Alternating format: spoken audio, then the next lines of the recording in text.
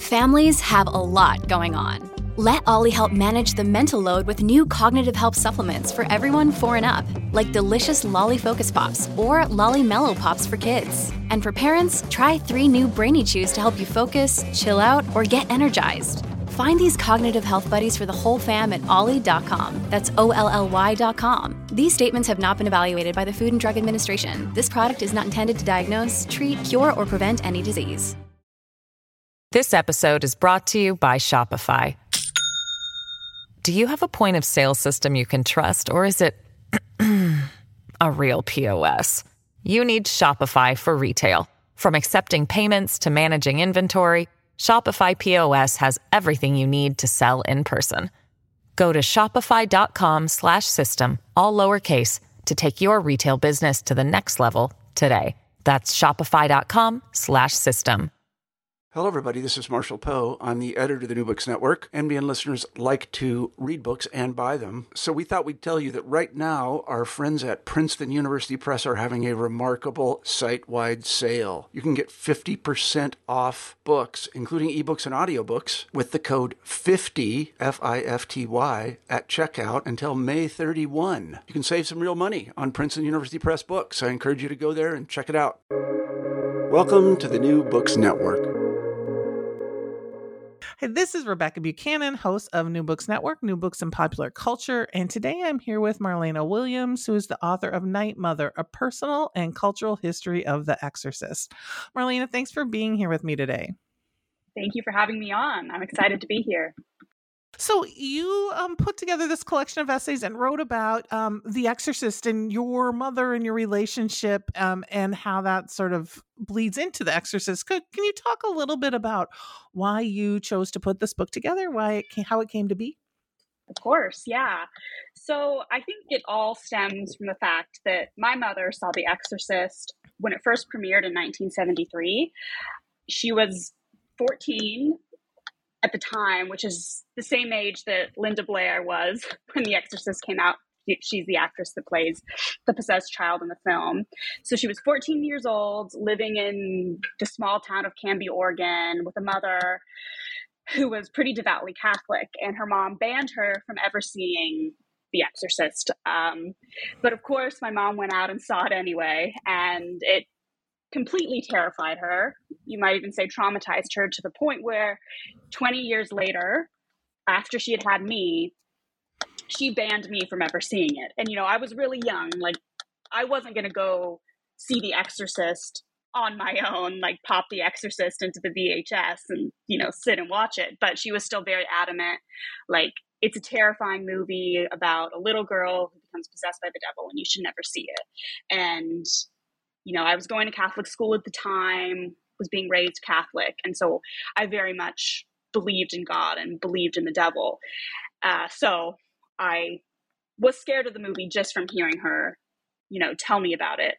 And then I ended up accidentally seeing a clip from the film, the now infamous spider walk scene where Reagan, the possessed child, goes down the staircase in a back bend. And I just saw like a really quick flash of the movie, but it terrified me. I had nightmares. I couldn't sleep at night. I spent all night staring out, the sliver of my door, waiting either to be possessed by the devil or for, the possessed child to come for me. So yeah, I guess The Exorcist has always been kind of a looming presence in my life. And then shortly after my mom died of cancer when I was 18, I kind of got re-obsessed with the film, not from finally not being so scared of it anymore, but looking at it as more of a way to understand her life and my own life and why this movie scared us so much. And also kind of trying to understand what the movie might say about American culture and, the culture in which we both grew up. And so I kind of decided to take that obsession and turn it into a book. So before we kind of get into the book, for those few probably folks out there who don't know a little bit about The Exorcist, can you kind of give a bit, and you go into such great sort of depth and detail about this throughout your book, but can you give sort of an overview of The Exorcist for folks before we get into the book? Yes. So I think very broadly, The Exorcist is the story of a 12-year-old girl named Reagan McNeil who gets possessed by the devil or by, a demon. But it's also the story of her mother, who's an actress named Chris McNeil, played by Ellen Burstyn, who kind of goes on this journey to figure out what's wrong with her daughter and save her. And it's also the story about these two priests, Father Karras and Father Marin, who are eventually called in to exorcise the demon from the young girl's body. And so the film's directed by William Friedkin, one of the great new Hollywood directors who passed away recently. And it's written by William Peter Blatty, who wrote the novel that came out a few years before the movie and then wrote the screenplay for the movie. And I think, you have the story of the film, the story portrayed in the film, but then you kind of also have the story surrounding the film and the moment when it premiered. And so, when The Exorcist hit screens at the end of 1973, the beginning of 1974, it was a massive cultural phenomenon. It was hugely popular, but it was also hugely controversial, with the news reports of people, vomiting in the theater, fainting. There's stories that I haven't been able to substantiate on my own, but there's stories of people miscarrying or having heart attacks. There's news reports about theaters keeping smelling salts on hand in case people fainted to wake them up. There's stories about ambulances queuing up outside the theater to take moviegoers to the hospital. And so I think some of that might be a bit exaggerated, but I also think the film was really, really shocking and unsettling for viewers. A lot of people had never seen anything like that before, nothing that extreme. So, when I was writing the book, I wanted to delve beyond those stories and those infamous audience reactions and kind of figure out, well, why were people reacting that way? And what can the film tell us about that point in time and American culture as a whole? So you've separated your book. You have about 11, 12, almost a dozen essays in here, maybe, or around that. Right. Right? Does that sound right? Yes. Yeah. But you separated into a couple of 4 or 5 parts, and so can you kind of talk a little bit about that and how you chose to sort of organize this, and then maybe we can get into talking about sort of some of the things you talk about in each of those sort of parts of the book.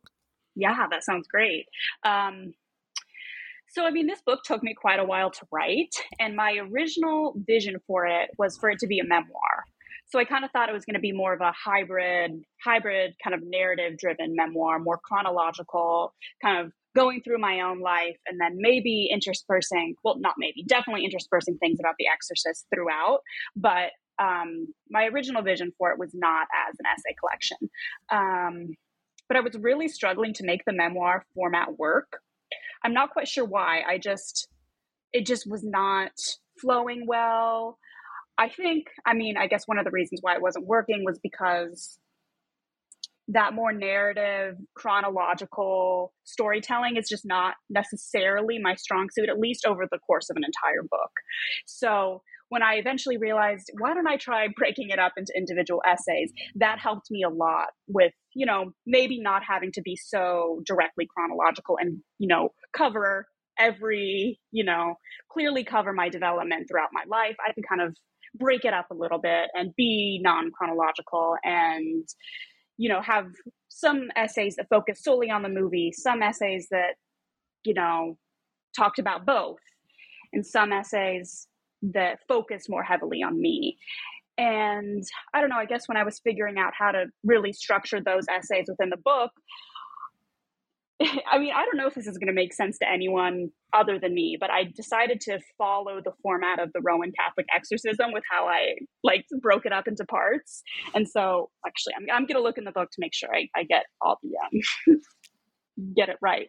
But so I kind of envisioned the first section, which is invocation. So that's actually how a Roman Catholic exorcism starts. I don't know if there's actually a codified text of a Roman Catholic exorcism. There's not one that each priest uses, but I found one version of what a priest might use. And yes, starts out with invocations.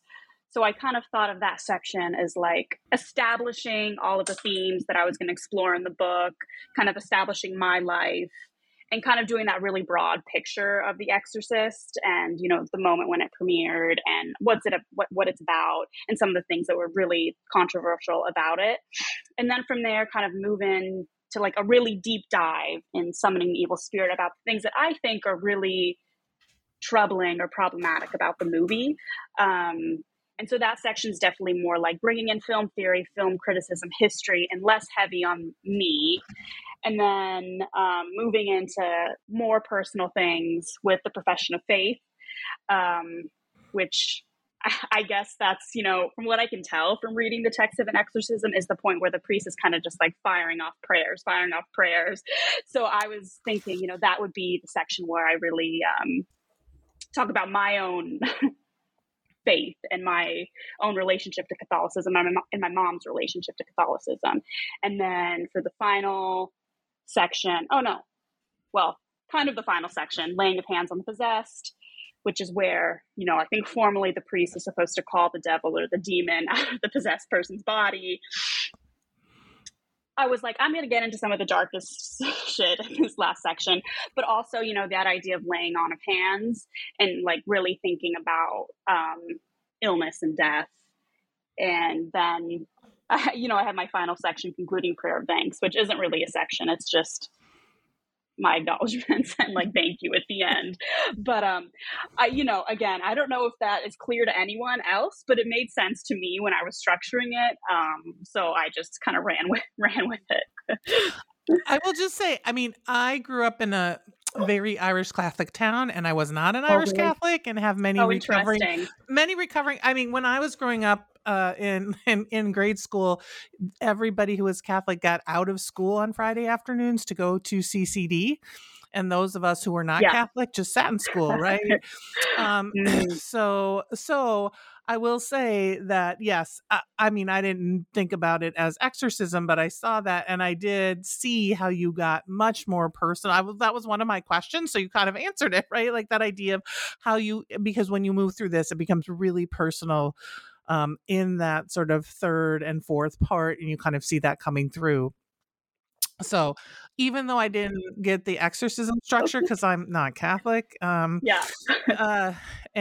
so I saw what you're talking about totally comes through. So I'll just say yes, it's there. Thank you. How's that? And I think another reason why breaking it up into essays helped was because I did find like talking about and really working through some of the stuff about like my own adolescence and youth and girlhood was really difficult, like from a narrative level. So I kind of just decided I'm going to work through those, but just through like, not even necessarily talking about my personal experience on every page, but like looking at my personal experience through the lens of The Exorcist and through like really looking closely at what's so troubling and problematic about its portrait of, you know, young women, and kind of take some of the pressure off of me to focus solely on my like own personal experience to make that point.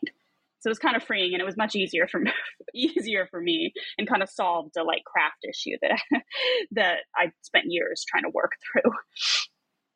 So, you know what, because you bring it up, can we talk a little bit about that, sort of how it portrays young women? Because that was something like throughout that I appreciated, even how you talked about kind of Linda Blair and them sort of finding a young woman to play this role, and even how sort of Linda Blair then becomes sort of situated in Hollywood and in this. So I would love for you to talk a little bit about that and what kind of as you were writing and throughout the book, kind of how you sort of see that relationship, or how The Exorcist portrays young women in the 70s, and how that even kind of compares to your life and what's going on now. Totally. Yeah. I mean, I think The Exorcist is one of the most, at least in my opinion, one of the most disturbing portraits of, or, you know, disturbing representations of male fears about like the maturing female body. It's kind of, I think, you know, people have kind of called it a menstrual panic movie, kind of like Carrie, you know, showing a young woman on the brink of puberty turning into a monster and kind of demonizing her the changes in her body and her maybe sexual development, and turning that into just like a hysterical, out of control, shocking, monstrous thing.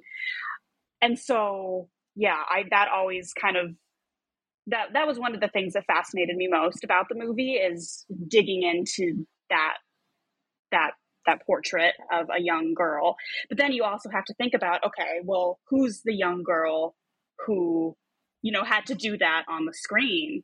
And so from there, I did really do a lot of research about Linda Blair's life and like what filming this movie was like for her. I think she's a really fascinating figure, and also like a really sympathetic figure. And she just seems like a cool person to me. So I wanted to, tell her life story and also kind of almost like vindicate her in a way, because she's been demonized by the culture, I think, a little bit, at least during that time. She's been kind of portrayed as like broken by the role and like kind of typecast from the role of playing Reagan. And I think for a while she just like really struggled to get work in Hollywood. She kind of became a B movie star, in kind of like movies that I think are not that great, and kind of like in a lot of very sexy roles. And I just kind of wanted to look at the course of her career and see how playing the Exorcist, or playing Reagan, playing a possessed child at such a young age, shaped the rest of her career. So yeah, I mean, she was cast. I think you had a question about like her initial casting, and yeah, I think William Friedkin, who is the director, had a lot of concern about, or he was worried about finding the right child to play Reagan, because, the success of the film really does ride on her performance. And so he wanted to find a really, really good actress, but he also wanted to find kind of like a mature, smart, young actress who wasn't going to be like traumatized by the role. And so at the time, he thought he had found that in Linda Blair, and maybe he had. He cast her because she knew what masturbation was when he asked. She seemed really, at least according to his story, he kind of asked, okay, this is this scene. Do you know what she's doing? And Linda Blair was like, yeah, she's masturbating. No big deal. Wasn't shy about it. Wasn't grossed out by it. Was very like frank about it. And he said that that's one of the reasons why he felt confident casting her. And, on the one level, it does seem like she was pretty, like level-headed and had fun throughout filming. Like, I do think the director, William Friedkin, did make an effort to allow her to have fun and, to just have the set be a light place despite the intensity of what she's doing. But she's also said that filming was really hard for her, and that, the role was really intense. And then, you have the intensity of filming, but then you have the intensity of after filming and the way she was seen in the culture after the film was released. And I think people really did want to believe that no young girl can film a movie like this and not be totally traumatized, not be changed at her core, and not be totally broken. So there were a lot of like news stories about her being, broken by the role. And those don't appear to be true. She seemed to have remained pretty like level-headed and calm, and seemed to have, not been totally traumatized by what she was doing. But I think there's a weird thing in the culture at the time where they just had to believe that, an innocent girl couldn't possibly do this. And I think that that perception impacted the rest of her career and the type of role she was cast in, and the way people talked about her and treated her in the media and in the industry.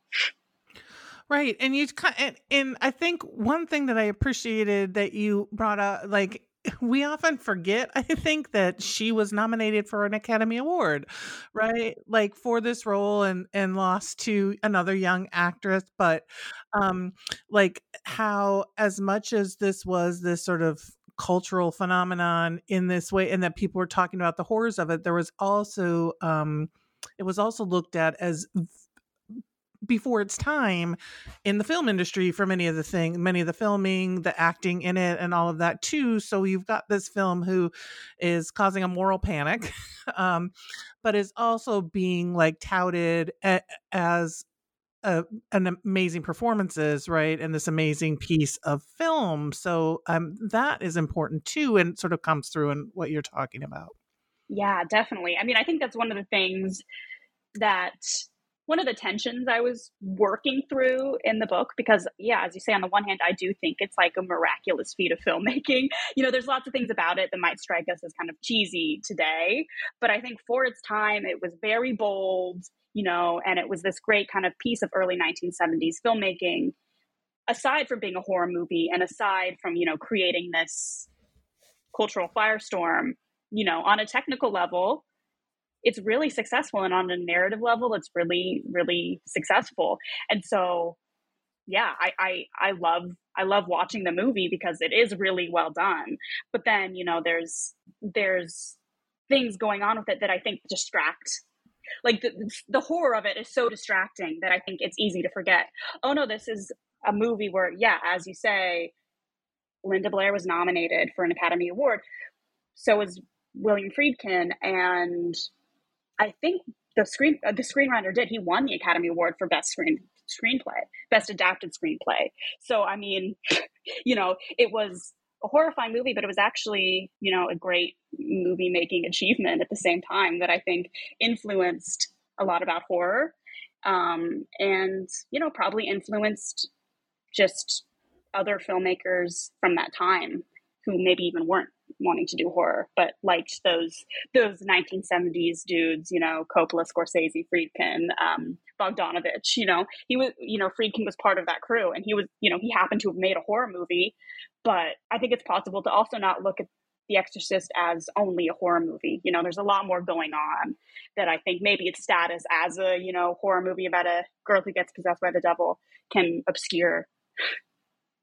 So can you talk, because so there's a couple of questions I have in there when you were talking, but can you expand on that too? Because that idea that it's more than just a horror film, because you do go into looking at like some of the struggles with not only this young child, this character of the girl, right, but also the adult characters, right, and sort of the struggle with faith, with the priest, and thinking about her mother. And so, can you talk a little bit about that, the ways in which this is more than just a horror film? Yeah. So yeah, I mean, I think when I finally got around to seeing the movie, when I finally just like in full, when I decided, okay, I'm going to overcome my fears and I'm going to finally watch this movie in my like early 20s, I think I did have the very common perception that it was just going to be this pure horror story about a young girl who gets possessed by the devil. But then when I watched it, I was really pleased to see that there's a lot more going on than that. I think it's possible to read it as just this kind of like moving story about a mother and a daughter, because it really is this portrait of, the incredible closeness between them, the mom and her daughter, and then kind of the way their relationship devolves over the course of the young girl's possession, but the way Chris McNeil, the mother, continues to love her, continues to fight with her, fight for her, and fight with her, I guess, but continues to want to figure out what's wrong with her and to support her, and then in the end to have found what's wrong with her, and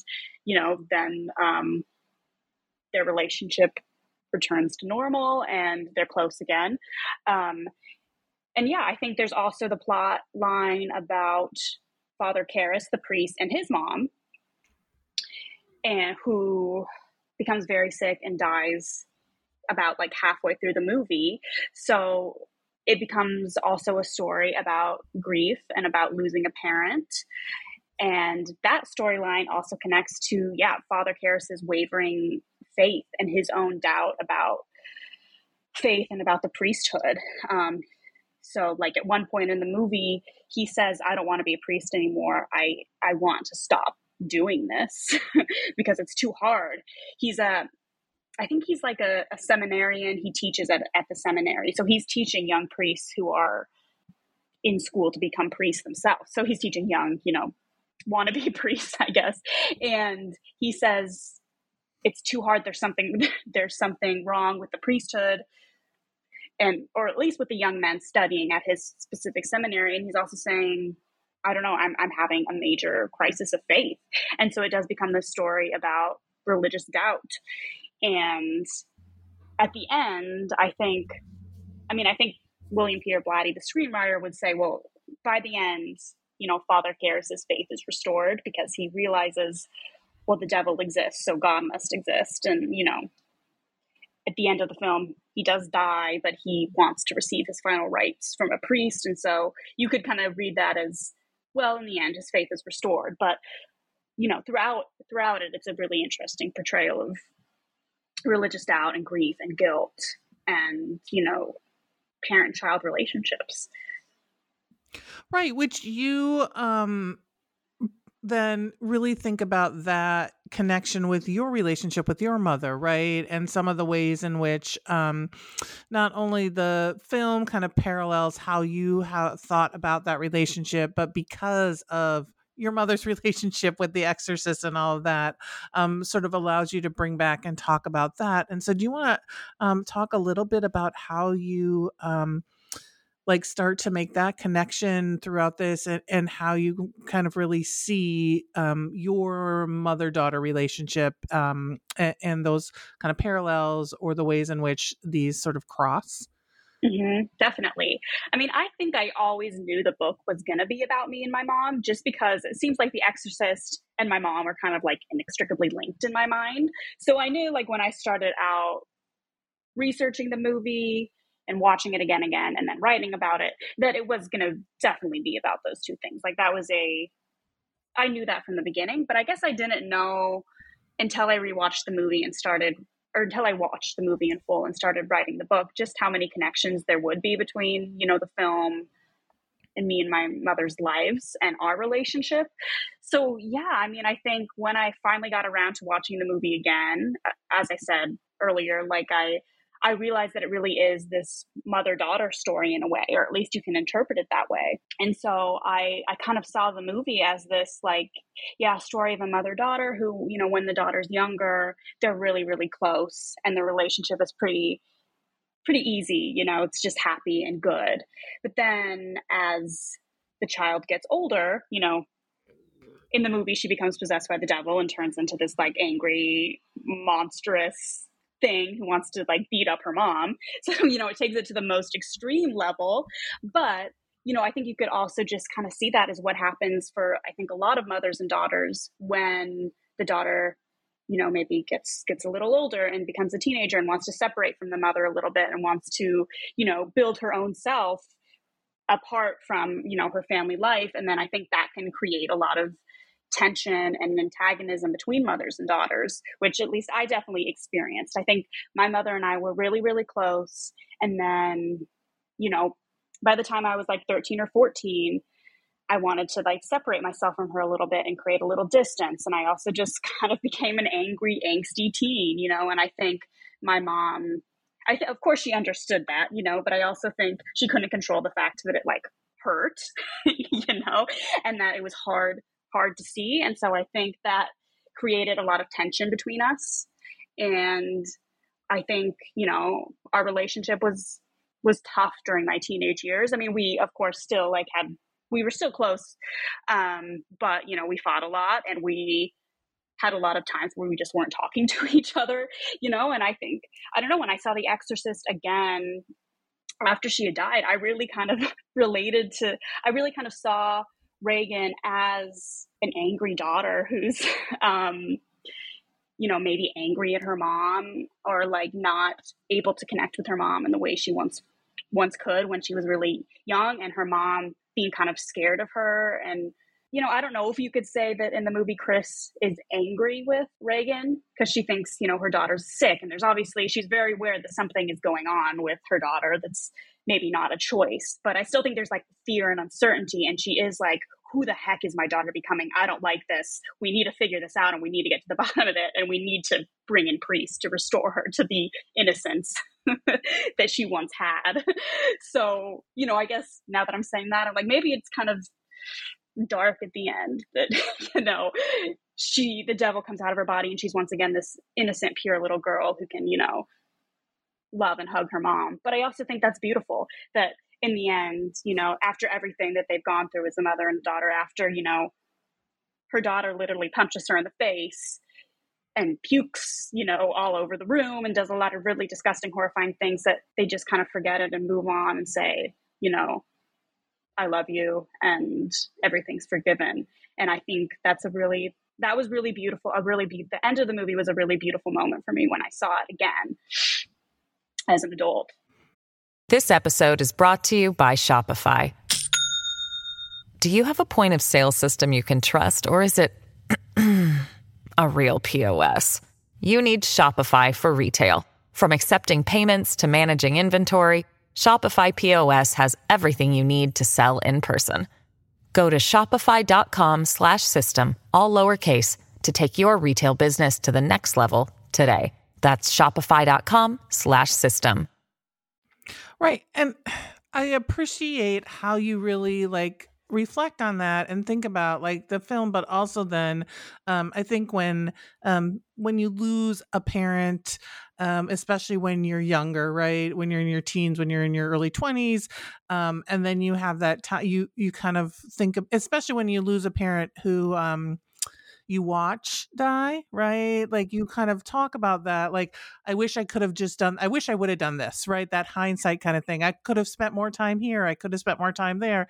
And you sort of, you know, you do a nice job of like really having us sort of think through that and think about, I think that is a sentiment that many folks who've lost their parents at young ages can relate to that, right? And relate to that feeling of what are the things I should have, you know, as you think back, like what are the things I should have done or could have done if I knew that this was going to be the last time X, Y, or Z happened. Mm-hmm, mm-hmm. Yes. Yeah.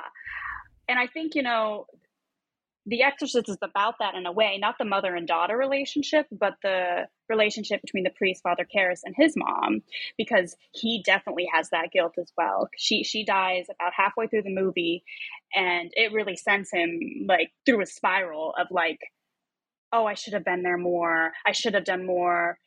I should have gone over her house more and spent more time with her. And then I should have done more to, you know, prevent her from getting really sick and dying. I should have been with her at the end. And the guilt really, really eats him up. And so I also think, you know, when I saw the movie again as an adult, I related to his character too. Like I wasn't really expecting to. I was thinking, oh, I'm only going to relate and find meaning in the portrait of Reagan, the young child, because that's, you know, who terrified me so much as a young girl when I saw it. But as an adult, I also really, really related to the priest character in a way that surprised me. And, you know, I mean, in a way it's different because I guess he's older. He's like a full grown adult when his mom dies. And so, you know, I think I have a complicated relationship with my own guilt about my mom because that I didn't really fully work through in the book just because I couldn't. I was like, I'm still not sure how I feel about this. So I'm just going to kind of leave it open in the end. But, you know, he's, you know, because I was so young when my mom died. I was 18.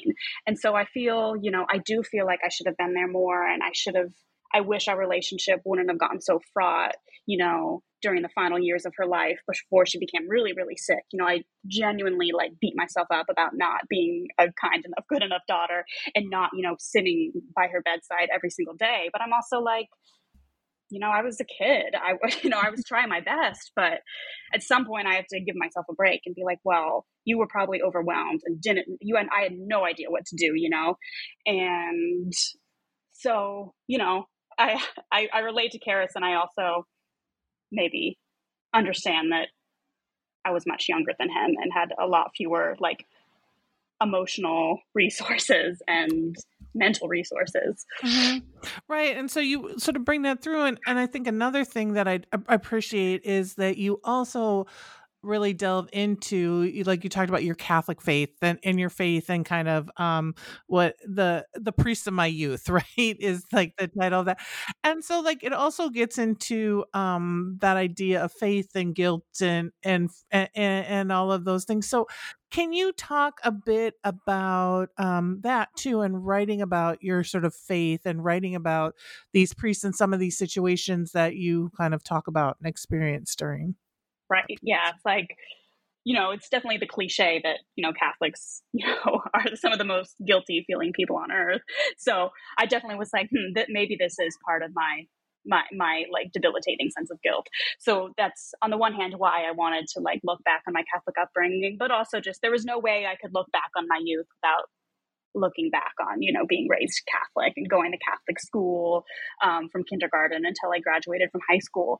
So yeah, I mean, I guess I was never like a very devout Catholic person, like I was raised in it. And so when I was really young, I believed in God and everything just because that was just what I was taught in school. So, I believed in God, like I believed in, like math, it was just taught to me as a reality. And so, but I was never like an altar kid. I always hated going to church when my mom would make me, so I wasn't a super devout person, but my mom was. She definitely was very Catholic. She didn't necessarily go to church every Sunday, but I think she wanted to. Always had very, very close relationships with the priests at my school.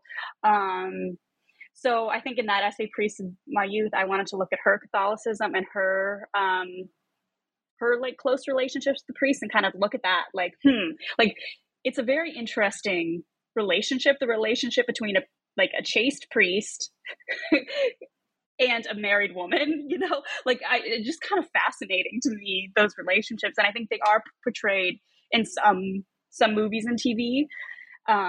Like The Sopranos has a priest and a wife plot line. Fleabag, she's not married, but she falls in love with the priest. And so in The Exorcist, there's no like romantic relationship between Chris, Reagan's mom, and Father Karras, but I kind of feel like there's a tension there between them, and they become maybe not quite close, but they're bonded together through the experience that they go through when, exorcising the demon from Chris's daughter.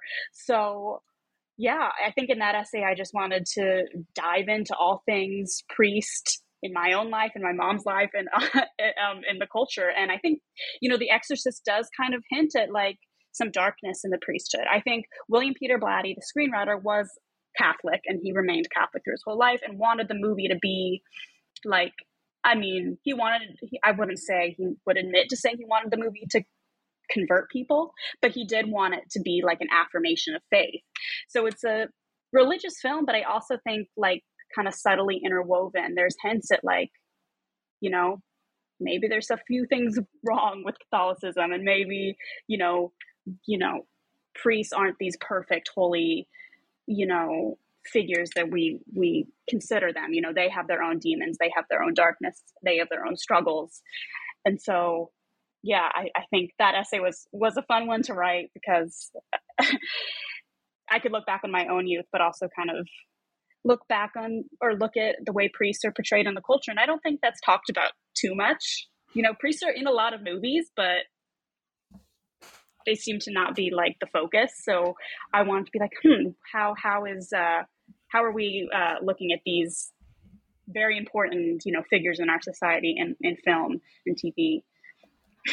Yeah, I will say too, I did love how you talked about how you and your brother kind of went down a rabbit hole to try and track down one of because it was kind of perfect, because I'm like, yes, that sounds exactly what, remember this, let's go down this rabbit hole. But I have just finished Sinead O'Connor's memoir, Remembering. And like, so your thing on the priest like kept making me think of her kind of talking and her experience with sort of challenging the Catholic Church. Yeah. I really want to read that. So it was like, so all of that, right? And that idea of like what, how she still has, she talked about her faith and having a faith, but still saying like, there's still a problem here. Right. And so I like that made me think about, all the ways in which we kind of skirt around some of those issues with religion, and especially with the Catholic Church in those ways. Yeah. So. Yeah, that's really interesting that you bring that up, because when did she do the tearing? What year did she tear up the picture of the Pope? Yes, Was in that 19 19? yep, in 1992. She Okay, talks so about she how, was yeah, like, it was yeah, she was very young. ahead of her time, like I think at that time she experienced so much vitriol and hate for what she did, but then, fast forward 10 or so years and the culture kind of caught up to her. And I was in middle school, just like at the time where the Boston Globe story broke about like the cover up of, molestations in the Catholic Church. But I think I grew up during a time where there was much more ambivalence about priests, but I was Catholic, so there was still a lot of like respect and awe for them as leaders, but also I think a growing understanding that, Sinead O'Connor maybe helped set in, planted the seed at least. So yeah, that's yeah, I have to read her memoir. Yeah, so I was like, these two books like kind of worked well together. um, so I mean, we talked a bit. I'm jumping around, but I have to ask you because, and I said to you before, one of my favorite chapters in this is when you, or one of my favorite essays is when you look at the masturbation scene and how you Yeah. kind of talk about that. So can you just talk a bit about, because it's such an important scene. It's such a scene that's talked about. Can you talk about your take or how you sort Yeah. of grapple and talk about that? I'd love for you to share that a little Yes. bit. Yeah. I mean, I think that's one of the most famous scenes from the movie, right? I mean, it's this very disturbing scene where a mother walks in on her daughter violently masturbating with a crucifix, and then her head does a full 360. She says a bunch of profanities, and then her mom walks over to stop her. She like shoves her mom's face in her vagina, and then punches her mom in the face. It's like a ridiculous, crazy, over the top, terrifying, maybe kind of funny funny scene, depending on how you want to look at it. And so, yeah, I knew if I was writing a book about The Exorcist, I had to dive into that scene. And there's so much to say about that scene. I mean, on the one level, I think it's important to point out that like William Peter Blatty really purposely put that scene in the movie, because he wanted that scene to be, he was like, I'm writing this movie, or I guess in the novel first and then in the movie. So he's writing this story about a young girl who becomes possessed. And how do I, as a writer, convince her atheist mom to go to a priest? And so in his mind, he's like, what's the most horrifying, graphic, like unbelievable thing I can have this young girl do on screen? And he decided that was masturbating with a crucifix. And so it is disturbing on a, like, watching it is quite disturbing, even if it looks a little cheesy now. But also if you think about, so what's motivating him as a writer to see this idea of a young girl masturbating as so disturbing and horrifying? I mean, you have the crucifix, like defiling a crucifix, which is shocking. But I think, even without the crucifix, it would probably be unsettling to a lot of viewers to see, because it's a child, though, she's becoming a teenager. And so I think it like plays on a lot of fears about young girls growing into their sexuality, or young girls, having a sexuality at all. And it like has to turn that into monstrous, because at the time, I think we're in a different moment now, but I think at the time it was so hard to imagine and grapple with that I think it did like really disturb a lot of people. And I think that's been the thing in The Exorcist that at least like feminist film critics have critiqued the most, as it just being this kind of like turning Reagan's sexual development, her, entry into womanhood, as this monstrous, graphic, out of control nightmare, instead of just like a normal thing that, happens. And I mean, on the one hand, puberty does suck and there's lots of like horrible things about it. But I also think, the specific way it's portrayed in this movie isn't like, it's not, it's not showing it from her perspective, first of all. So it's like our sympathies aren't with the girl who's going through puberty, however it's portrayed. It's on the people who see it and are so shocked and like disturbed and terrified by it. And, I kind of wanted to see like maybe maybe because, you know, it's been highly criticized by film critics, and I think it's easy to see why. But I was like, you know, maybe there's a way to see it as kind of radical, you know, because it is showing a child masturbating, which I don't think had ever been shown on screen before. Maybe even a woman masturbating, maybe even a person. I'm not sure. You know, I don't know enough about film history to say, but definitely in a mainstream movie, it was the first time that had been depicted on screen. So it's kind of like, that's kind of cool that they went there and to like acknowledge it at all on the screen, you know, maybe in its own twisted way was a kind of progress. I don't, in the end, I don't think that's the right reading, but I kind of wanted to look at it and see, well, maybe, you know, showing this and having, you know, having it portrayed on the screen is kind of cool. And I actually have been talking to the academic S. Trimble. She's a professor in Canada, and she talks about like seeing The Exorcist as a young queer person and actually thinking Reagan was like this badass, awesome character, like who was wild and powerful and unapologetic about being different and, you know, spit in the faces of everyone who was trying to control her.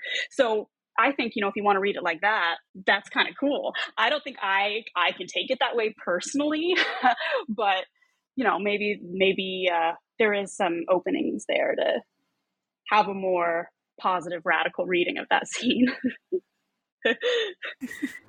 So, I mean, we could probably talk forever about every scene because there's, I mean, so many and like what they've brought in and what they brought out. The other thing I wanted to ask you about, because you have a whole essay about James Baldwin, seeing The Exorcist, and you bring him back up sort of towards the end. And so can you talk a bit about that choice of talking about James Baldwin, talking about James Baldwin, talking about The Exorcist, and sort of James Baldwin's take, and why that is so important to you? I don't think a lot of people know that James Baldwin wrote about The Exorcist. I certainly didn't before I started writing the book, and I kind of found that essay that he wrote about The Exorcist on a fluke. Like I was in a bookstore on his birthday, and there was a display of his books, and there's one of his lesser known books called what is it called? The Devil Finds Work. Sorry, I can't believe I completely blanked on that. One of his lesser known books, The Devil Finds Work. And, you know, I was like writing and researching the book, and I just saw the word devil, you know, and just picked it up. Like I didn't even know there was going to be an Exorcist essay in the book, but I was kind of in this mindset where anything satanic, anything devil, I was going to pick up and read. So I picked up the book, and then there's this really like powerful essay about him seeing The Exorcist when it first premiered and kind of being like, wait, why are all these people so scared about this movie? You know, like he kind of talks about how as a, you know, young gay Black man, he knows what real evil and real cruelty and real violence looks like. And it looks nothing like the type of evil and violence and cruelty that's portrayed in The Exorcist. It looks nothing like this monstrous young girl. It's actually like a very real reality that's we enact against each other every day, or at least white society enacts against, you know, Black people and other like marginalized groups every single day. And so he kind of argues that The Exorcist is this kind of like delusional portrait of like a delusional understanding of what evil is. And it's kind of the United States refusing to look at itself clearly and just kind of deflect and, you know, be scared of this little white girl. And he says a lot of really, really interesting things. I mean, he's really hard on the character of Chris McNeil, Reagan's mom. He kind of thinks she's just kind of this shallow second wave feminist who doesn't really care about like raising a good daughter. She just cares about like protecting her place in society and raising a daughter who will also be, you know, rich and successful. It's a pretty, I don't know if I like agree with that, but it's an interesting way to see that character as kind of this second wave feminist who doesn't care about helping anyone, you know, but herself. So I thought that was an insight that I hadn't read. I hadn't seen anyone make that point before. And I think maybe only only he could. And I think, you don't think about The Exorcist as a movie that has anything to say about race because there's no Black people in it. Like, it can't even say something problematic about race because it's not like a movie where the Black person dies first and you can read that as like seeing Black people as expendable or as a way of showing how strong the monster is. I think that's what Robin Armeens Coleman has argued about the problem of killing Black people first in the movie. That doesn't happen because the only characters of color are like a nurse at one point and some kids in the background. So I never thought about like looking at the way race is portrayed in The Exorcist until I read James Baldwin's essay, and he sees it as like he sees it as this really damning portrait of like white delusion, and I thought that was really, really fascinating, and I would highly recommend people to at least read that part of the book. He really, he doesn't. He says he grew up seeing movies and loving movies and kind of using film as a way to understand white society. But I also think, I don't think he's a film scholar by any means. And so I find myself kind of disagreeing. Like, he really hates blaxploitation movies and like saw them as like a negative, like scourge. And I don't know if I agree with that, but he's raising a lot of interesting ideas. And I think it says a lot. He doesn't talk about many movies in that book. Like the other movie he talks about is the Billie Holiday movie that came out, I think, in 1973 as well. The Lady Sings the Blues, maybe. And he really hated that movie as well. But I think it's telling that The Exorcist is one of the few movies that he decided to write about. And so learning that James Baldwin had some ideas about the movie also really shifted my understanding of it. So we've been talking for a while. So I'm going to ask you a very cliche question because, but it's it will be October in a couple days. So when we're talking, but this will be October when this comes out. We've got the 50th anniversary, and so we've got this new Exorcist coming out. So you got thoughts on have you thought about this? Or what do you want to talk? You want to say anything about this new movie? I do. I mean, yeah, unfortunately I haven't seen the new movie. It's coming out in a week. I'm sure I'll have so many more thoughts once I see it. But I do have thoughts even from just watching the trailer. I think because I was kind of talking about earlier how there's been a lot of criticism about the way the film portrays young women and the way it reflects a lot of cultural fears about young women, a cultural kind of hatred of young women. And so I was kind of thinking if they're going to do another Exorcist, who's ever making it will have read those, critiques, and they're not going to make it be about a possessed teenage girl. Surely they're smarter than that at this point. Yeah, right. No, now it's about two. Yeah, I was like, why don't you make it about an adult man or something? Maybe that's too hard. It's not as scary. For some reason we are very scared of seeing young girls, seeing this innocent young girl turn into a monster. But I was a little oh, okay, they haven't learned their lesson. And yeah, it has this, it appears to, so it's two girls, it's a white girl and a black girl now. Maybe they think that's being more progressive because who knows. But it appears to have a kidnapping plot line where, the two girls disappear after school one day and, no one knows what happened to them when they're in the woods. And so I don't know. I think that's also troubling that we're still, it's a very true crimey take on the Exorcist genre or the Exorcist franchise. So, I mean, I'm interested to see what they do with that. I think it's cool that Ellen Burstyn's coming back. When my first reaction was oh, that's cool, because she's such a good actress. So I was maybe it's actually good. Maybe she read the script and was oh, this is doing something interesting and new, and I want to be in this movie. But the more I think about it, I'm also we're just in a time where all actors are going back for reboots. I feel there's no longer any shame about it. They're just they're going to pay me a lot. I'm going to do it. Everyone's doing it. So the more I think about it, I'm not sure that's necessarily evidence that the movie's going to be good. I'm going to go in with an open mind, I think. I don't think the trailer looks that good. The movie looks that good based on the trailer. But I will say, when I saw the trailer, it was, I think I was going to see Oppenheimer. So it was like a packed theater, packed to the gills. And that was one of the trailers they played before Oppenheimer.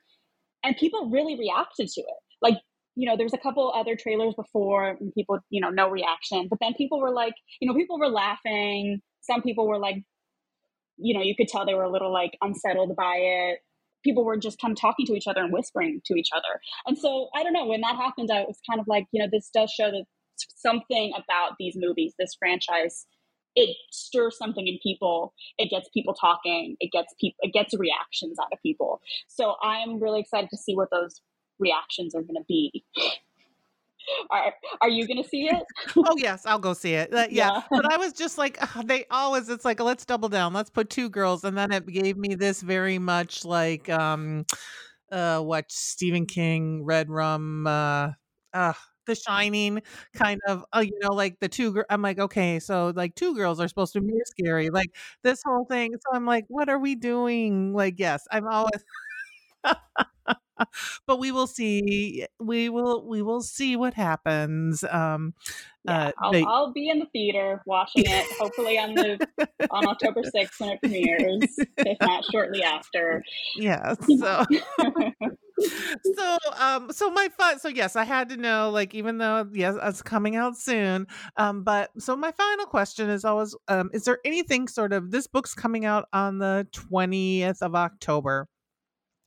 So anything either with this book that you want to promote, anything sort of new you're working on, like what kind of like self-promotion do you want to do? I don't have anything.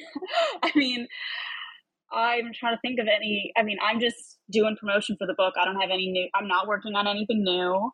I think I'm just excited for this book to come out at this time, not only because the new movie's coming out, and not only because the 50th anniversary is approaching in December, but I do think there's kind of these odd parallels between, the time when the original Exorcist premiered in 1973 and now. I think, when the Exorcist premiered, it premiered almost a year after Roe v. Wade had been decided. It premiered like during the water tape hearings. So there was a lot of like talk about presidential misconduct. It premiered, several years after kind of the civil rights movement and some of the racial reckoning that were happening in the 60s and some of the like racial uprisings that were happening at the end of the 60s. Kind of the height of second wave feminism and a lot of conversations about women's place in society. And so, kind of thinking about that moment and then thinking about it now, I do think there's a lot of really interesting parallels. I mean, a year ago, Roe v. Wade was reversed. So we're now living in a post-Dobbs world. We're also living several years after a lot of racial uprisings in this country and like a really needed and overdue and incomplete racial reckoning. So we're in a similar moment there. Trump's been indicted out of how many times? 4? So we're also, in this time where we're really looking at, now it's an ex-president, but, I do see kind of a similarity in that respect as well. So I'm kind of, I don't know, I'm excited to see maybe the way the new movie reflects some of that, but also just like, it's just interesting to me how even 50 years later, we're in a similar place in this country. And I think The Exorcist is a cool way to look at those. Just look at our country and its problems. I know, we hope it changes, but it never does, right? Exactly. Or we come back. Well, thank you. Like Marlena Williams, who wrote Night Mother, A Personal and Cultural History of the Exorcist. Thank you so much for talking with me for New Books in Popular Culture. Thank you so much for having me. This was a really fun conversation.